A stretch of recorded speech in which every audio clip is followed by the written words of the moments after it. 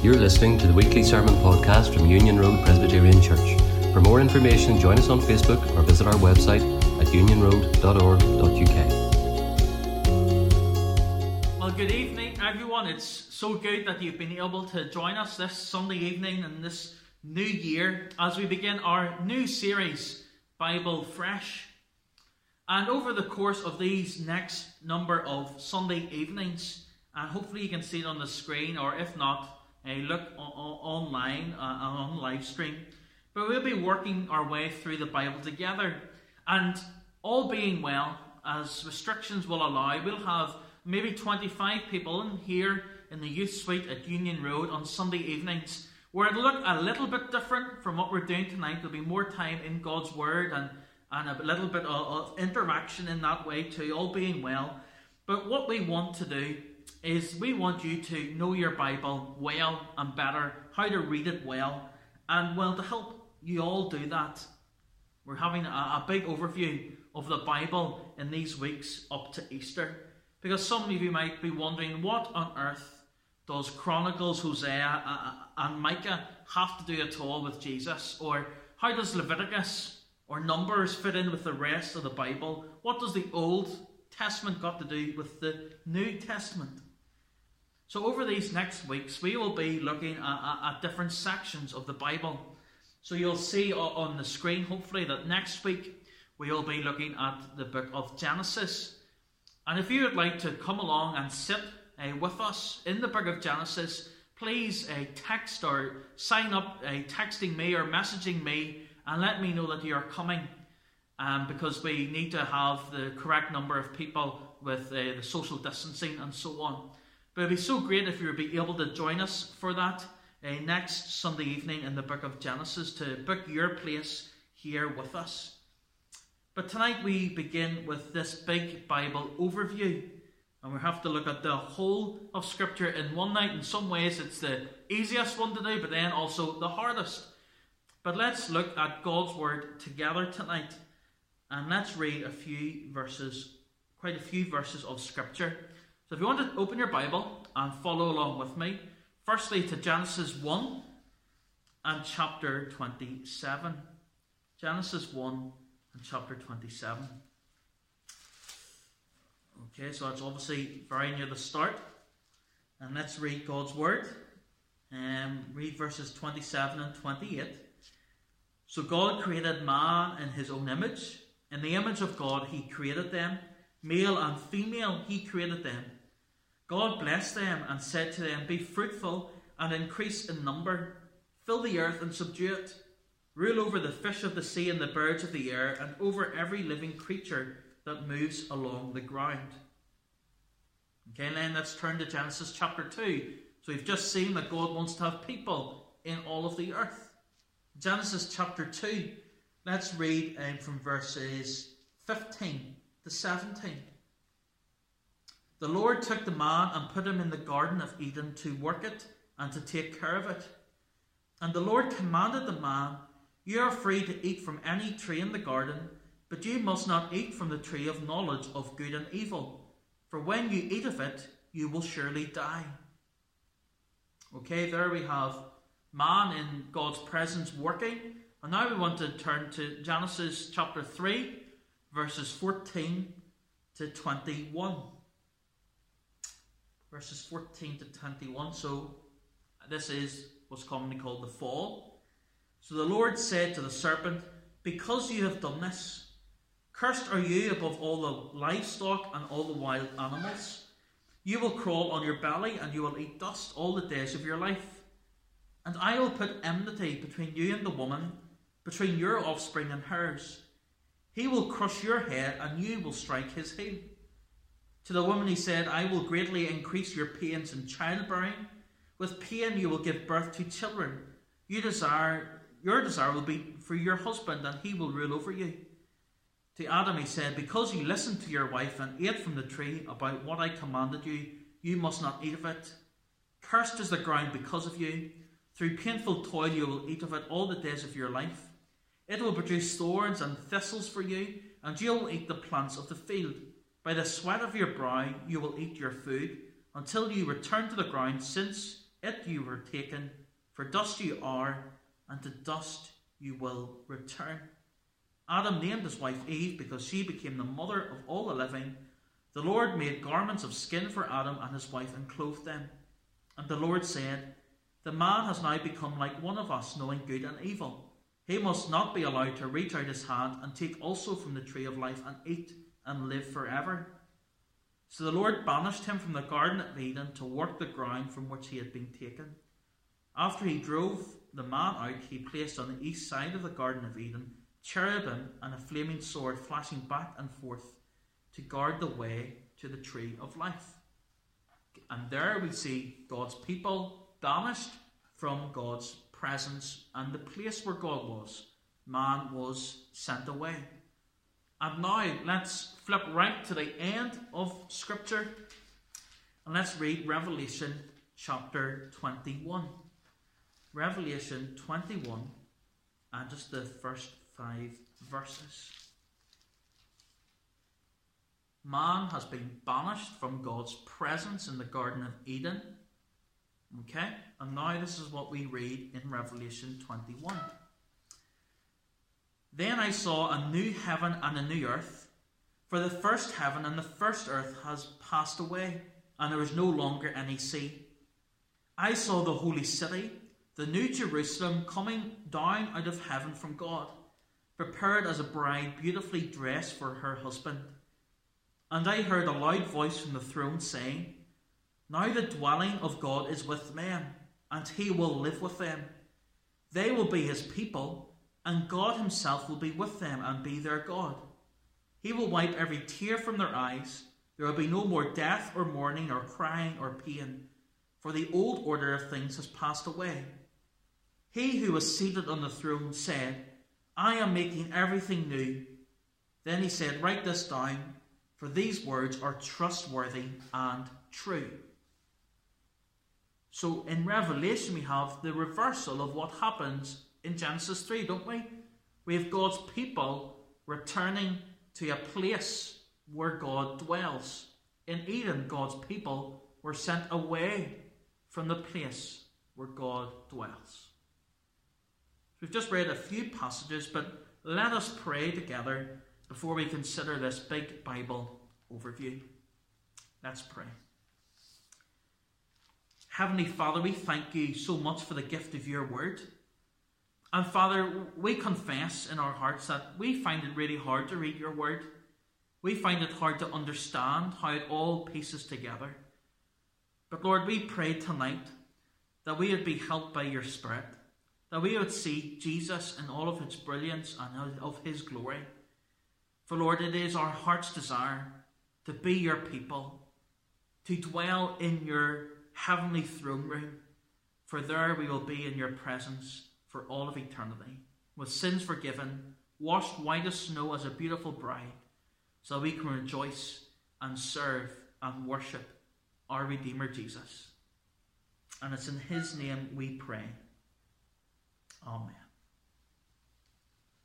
So tonight we are looking at the big picture of the Bible, if you like, and then in the coming weeks we'll be looking at roughly in order of the way the Bible is structured. And God reveals himself to us in general revelation, that is, in nature. So we think of the greatness of the universe or how complex the human body is. But also God reveals to himself to us in a very special way. And we call that special revelation, and that is his word, the Bible, where God reveals to us who he is, but he also reveals to us his mercy, his grace and his justice. So tonight we're looking at the big picture, as it were. And I know many people love jigsaw puzzles and maybe have done some over Christmas or at the course of 2020. And to really put a puzzle together, unless you're doing a 4x4 with your children, you really need the big picture to see where all the pieces fit in, don't you? It would be next to impossible to maybe fill in a picture of Spider-Man or Mickey Mouse if you didn't know the background where Mickey Mouse or Spider-Man was standing. If you don't have the picture, it's hard to piece the pieces together. And well, the Bible, we want to have the big picture in our minds as we read it. Because the Bible, as we have sung already, is made up of one story. Some people might say it's 2 or 3 or lots of different stories, but it is one story that we call redemptive history. And we'll think about that in a moment. But let us lay our foundation as we begin looking at the Bible. First thing I want to answer is, what makes the Bible the Bible? What makes the Bible the Bible? How would you go about answering that question? Joe, at Christmas time is normally a time where all the board games get dusted down and played with, isn't that right? And one of the classic Christmas games is normally Articulate, isn't it? You get a word and you have to describe the object or the place without using the word itself. And if you're given the Bible to describe, I wonder how you would go about describing it. You might say God's Word, or it has Old or New Testaments, it has Jesus in it. But imagine you had to describe what the Bible was without using those words. All of a sudden it becomes that little bit more difficult for us. What makes the Bible the Bible? Well, it's what's in the Bible, isn't it? But what makes the Bible the Bible? Firstly, is its author. What makes the Bible the Bible is its author. See, the Bible is compiled of many, many different books, all from many, many different authors, but there is only one author, one divine author, and that is God.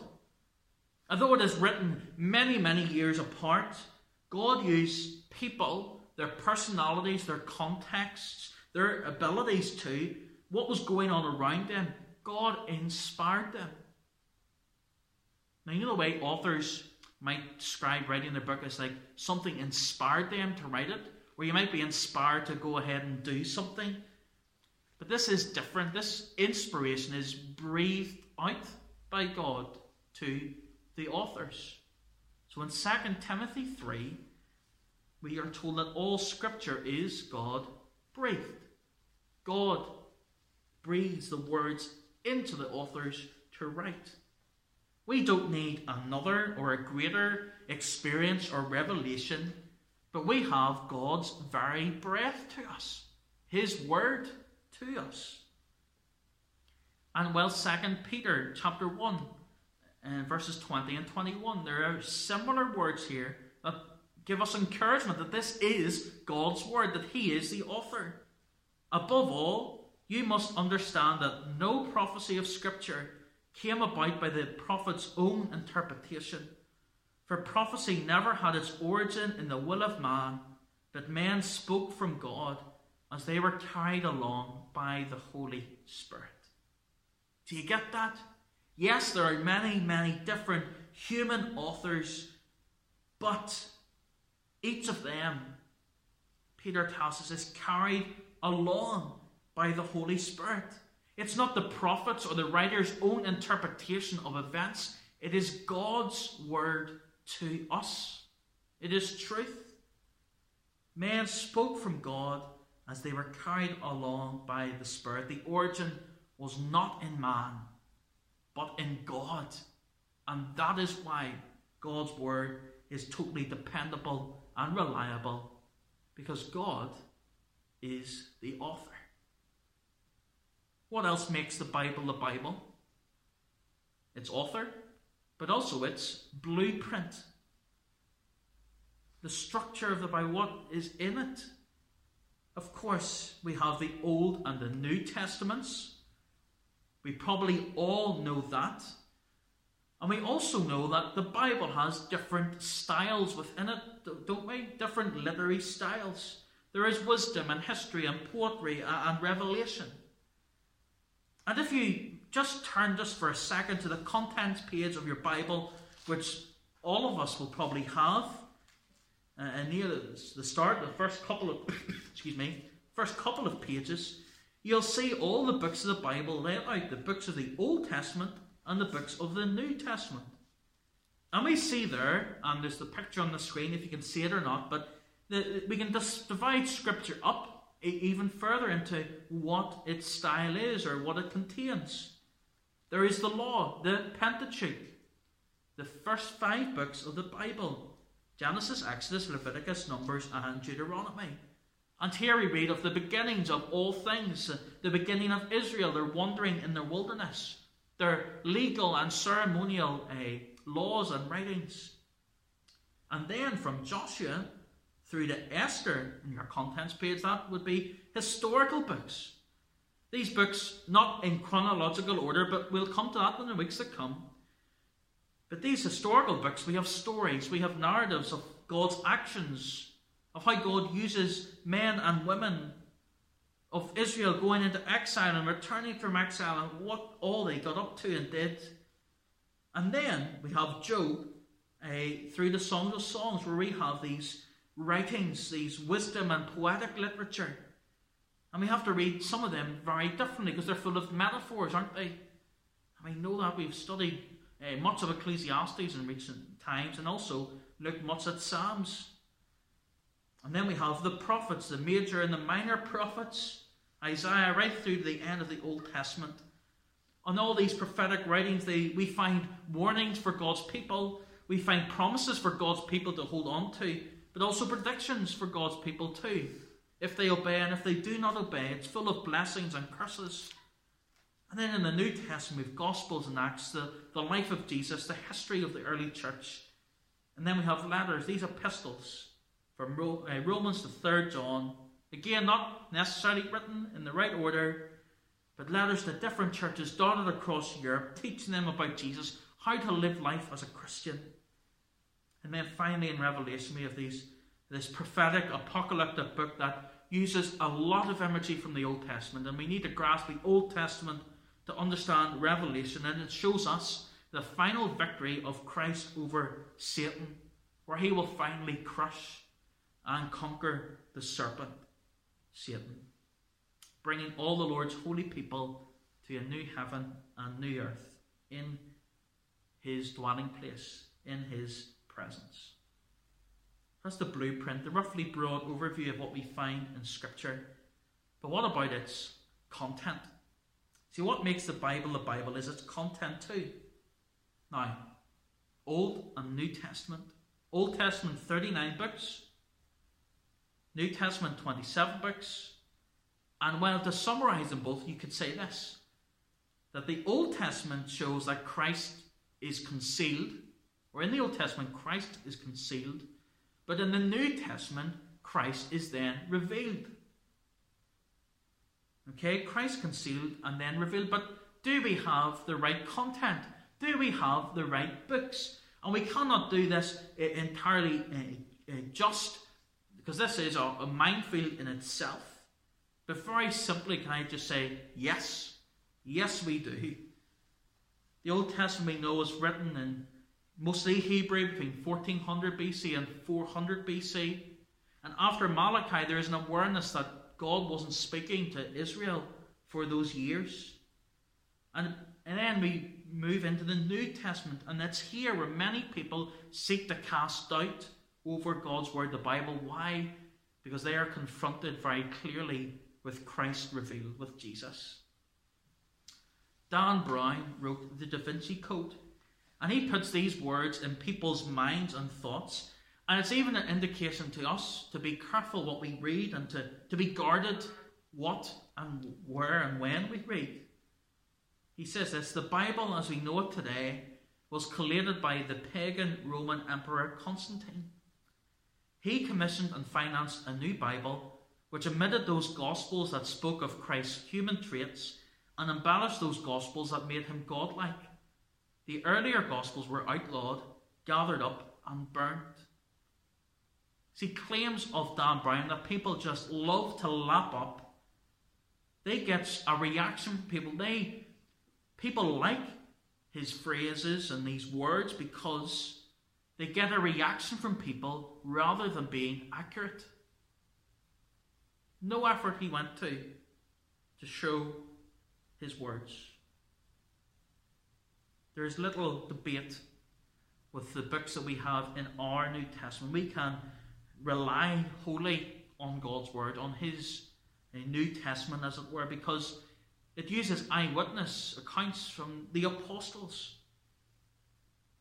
How long ago did we start Doctor on Call in Luke's Gospel? And we started off with these verses, the first 4 verses of Luke, where Luke carefully investigates everything from the beginning to write an orderly account so that you may know the certainty of the things that you've been taught, that we might know this content is true and reliable.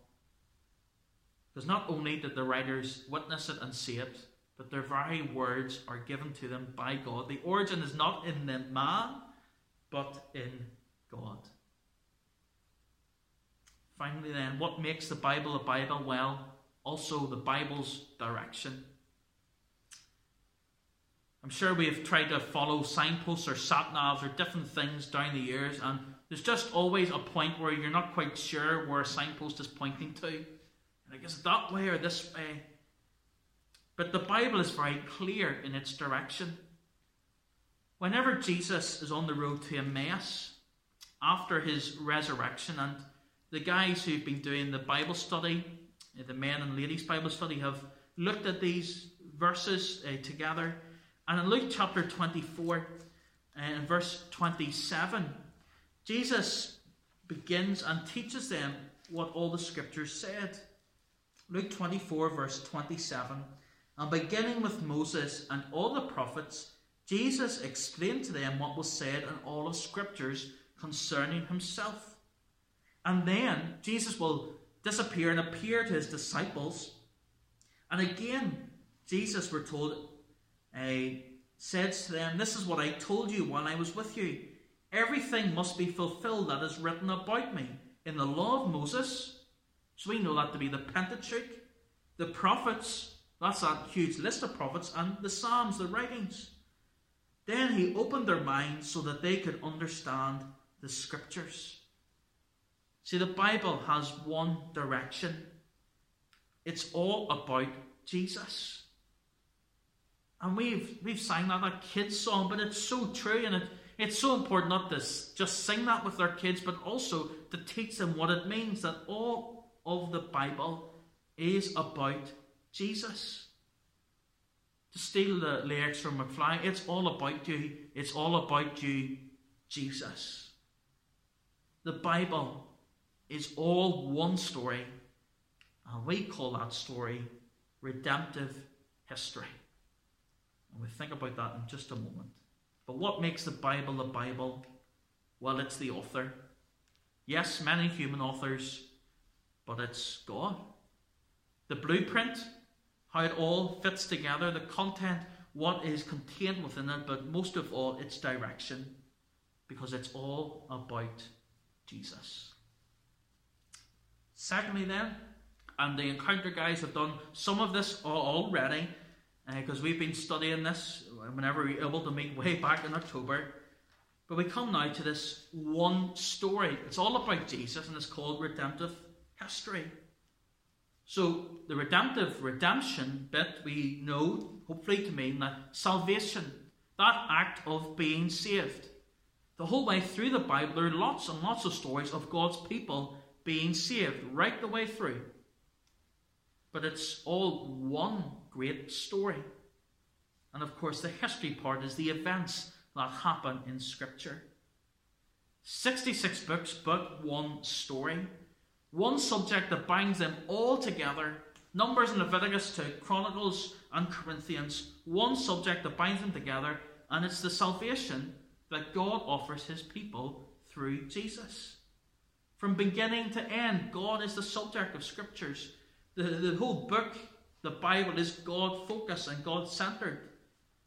It begins with God who existed alone and creates and brings all into existence, and ends with this very same God reigning and ruling eternally over all things. It's all about the conquering Jesus. Jesus is not mentioned every page, but every page points to Jesus. The Bible points to him. So this one thread, this one story in all of Scripture, redemptive history, it is the unfolding events in Scripture that God uses to redeem his people from sin, fulfilled in Jesus, so that his people know and worship him. Many of you with toddlers will have the Jesus Storybook Bible, and it's really good, but it simply says every story whispers his name. Every story points and speaks of Jesus, the one who will redeem us from our sin. But let's look very briefly at Genesis 2 and 3 to help us see this beginnings of redemptive history. And well, the first thing that we see in Genesis 2, in those verses 14 or 15 to 17, is that we see work. We see works. In the beginning, God created man, and well, God tells Adam to work it and take care of the garden. He's given a command not to eat of this tree. And then he's given the warning as well, isn't he? He's given the consequence if he disobeys. For when you eat of it, you will surely die. And here is what we call the covenant of works. Okay? If Adam continues to obey God, he will not die. Okay, that's what is being said here. But if he does disobey, he will die. For when you eat of it, you will surely die. If Adam obeyed and continued to work the garden, he would continue to be living with God in his presence as his person, or as his people. See, God's instruction to Adam, has both the promise and the condition. The curse is clear. You will die. If Adam had remained faithful, he would have been rewarded of life, wouldn't he? Because he would not die. So in this covenant of works, there is two things. There is a blessing. If you keep it, you will live. But there's also cursing. If you don't keep it, you will die. And hopefully, there's an illustration on the screen. Hopefully you can see it from Jonty Rhodes' book. And it has the person here as Adam and the covenant of works. What does Adam need to do? He needs to be perfectly obedient. And if he keeps that, if he is perfectly obedient, there will be blessing. There will be life. He will be in paradise. He will be with God. But if he is disobedient, he will be cursed. He will die. And because Adam sinned, we all are sinners too. It is in our nature. But God could have abandoned all people when Adam fell, just left us all to rot and die, to strike us down immediately even. But that isn't what God do, because God offers us grace, doesn't he? God offers us grace. And this is now where we turn to Genesis 3 and 15. The first indication that God is going to be saving his people in this history of the world. You're set out how God is going to rescue fallen man. Genesis 3:15. He will crush your head. This is the seed of the woman. And you will strike his heel. Jesus will crush your head. That is Satan. And Satan will strike his heel. Satan will do little to no damage to Jesus. We know to be Jesus about the seed. And we call this the proto-evangelium. The first proto-evangelium, good news. The first announcement of the good news. The first announcement of God's grace. The covenant of grace. We deserve death, but God offers us life. See, in the whole way through Scripture, we will see more covenants, won't we? Abraham, Moses, David. And at each stage, as we work our way through the Old Testament, the covenants build on the one before. Each covenant, we get a picture of a Redeemer that is richer and deeper. We only know in Genesis 3 of this seed. And we'll think about that more in Genesis next week. But then whenever King David receives his everlasting covenant, we know that this seed is going to come from the line of David. And then that is why Jesus, we're told, comes from the house of David. The Bible is about this covenant of grace, this redemptive history of how God is using the events in Scripture to save his people from their sin. We need grace.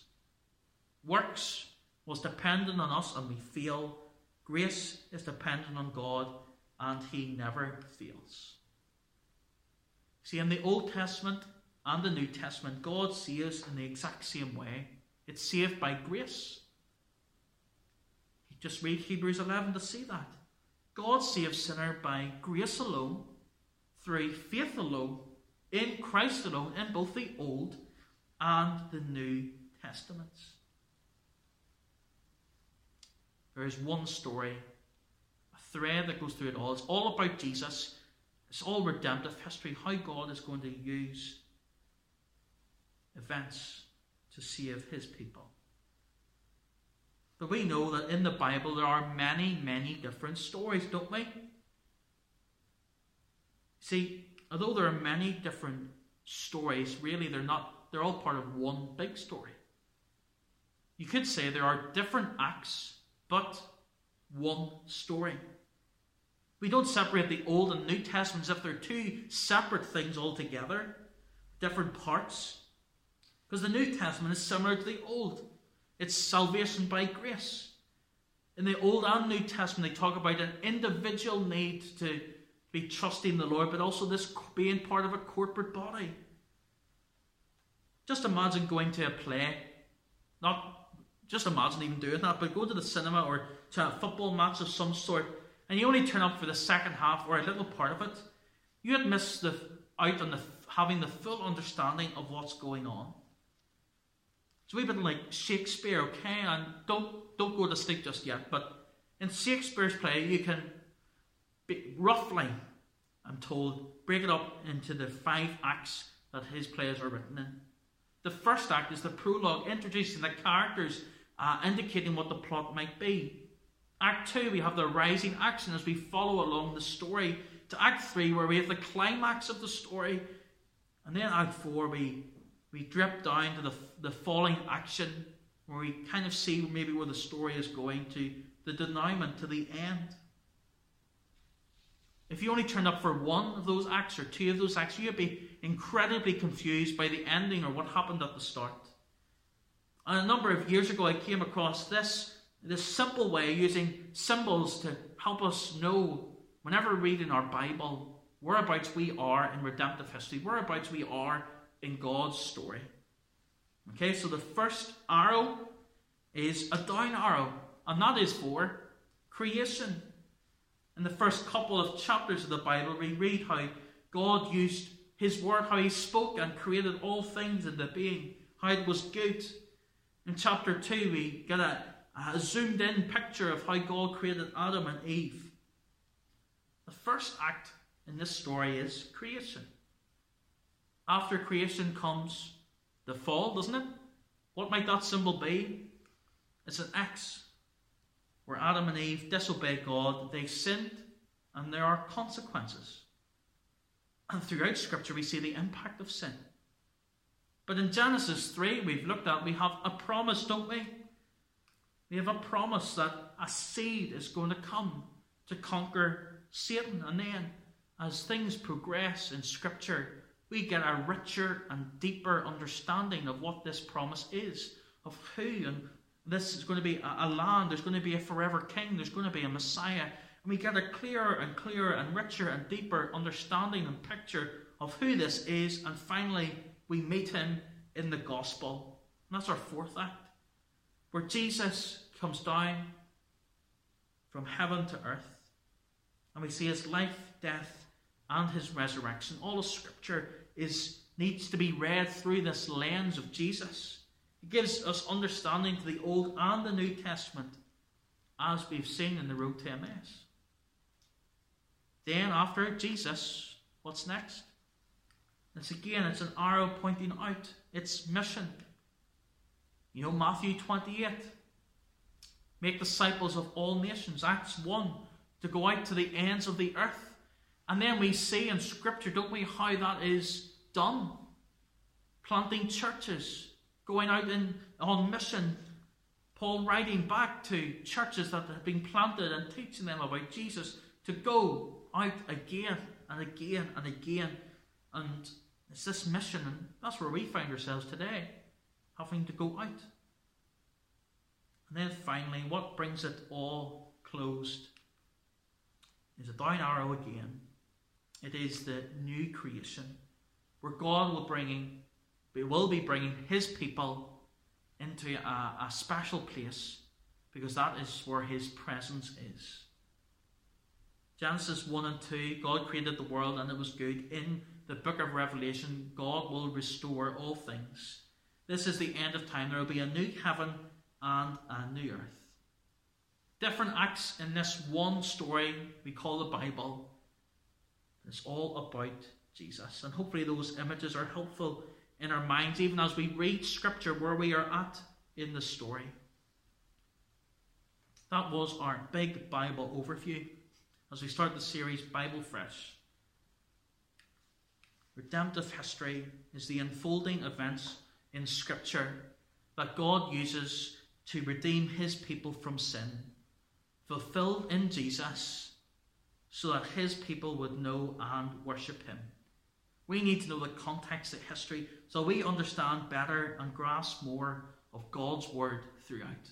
We need to understand the big picture so we can see how all the pieces fit together, just like a jigsaw. In the last month or so, Just Eat was bought over by a Dutch company. And part of their rebranding, because they're Dutch, was to have all Just Eat staff really in orange. And they implemented that apart from in one place in the whole world. Can you guess where it was? Right here, Northern Ireland. Because they, due to many, many complaints, they didn't understand the significance of wearing orange. They needed to know the context, the history better, so that they could understand and grasp what on earth was going on here. And we too need to understand the big picture, how this thread runs through all of Scripture, because God's Word is one story of how God is going to save sinners through Jesus.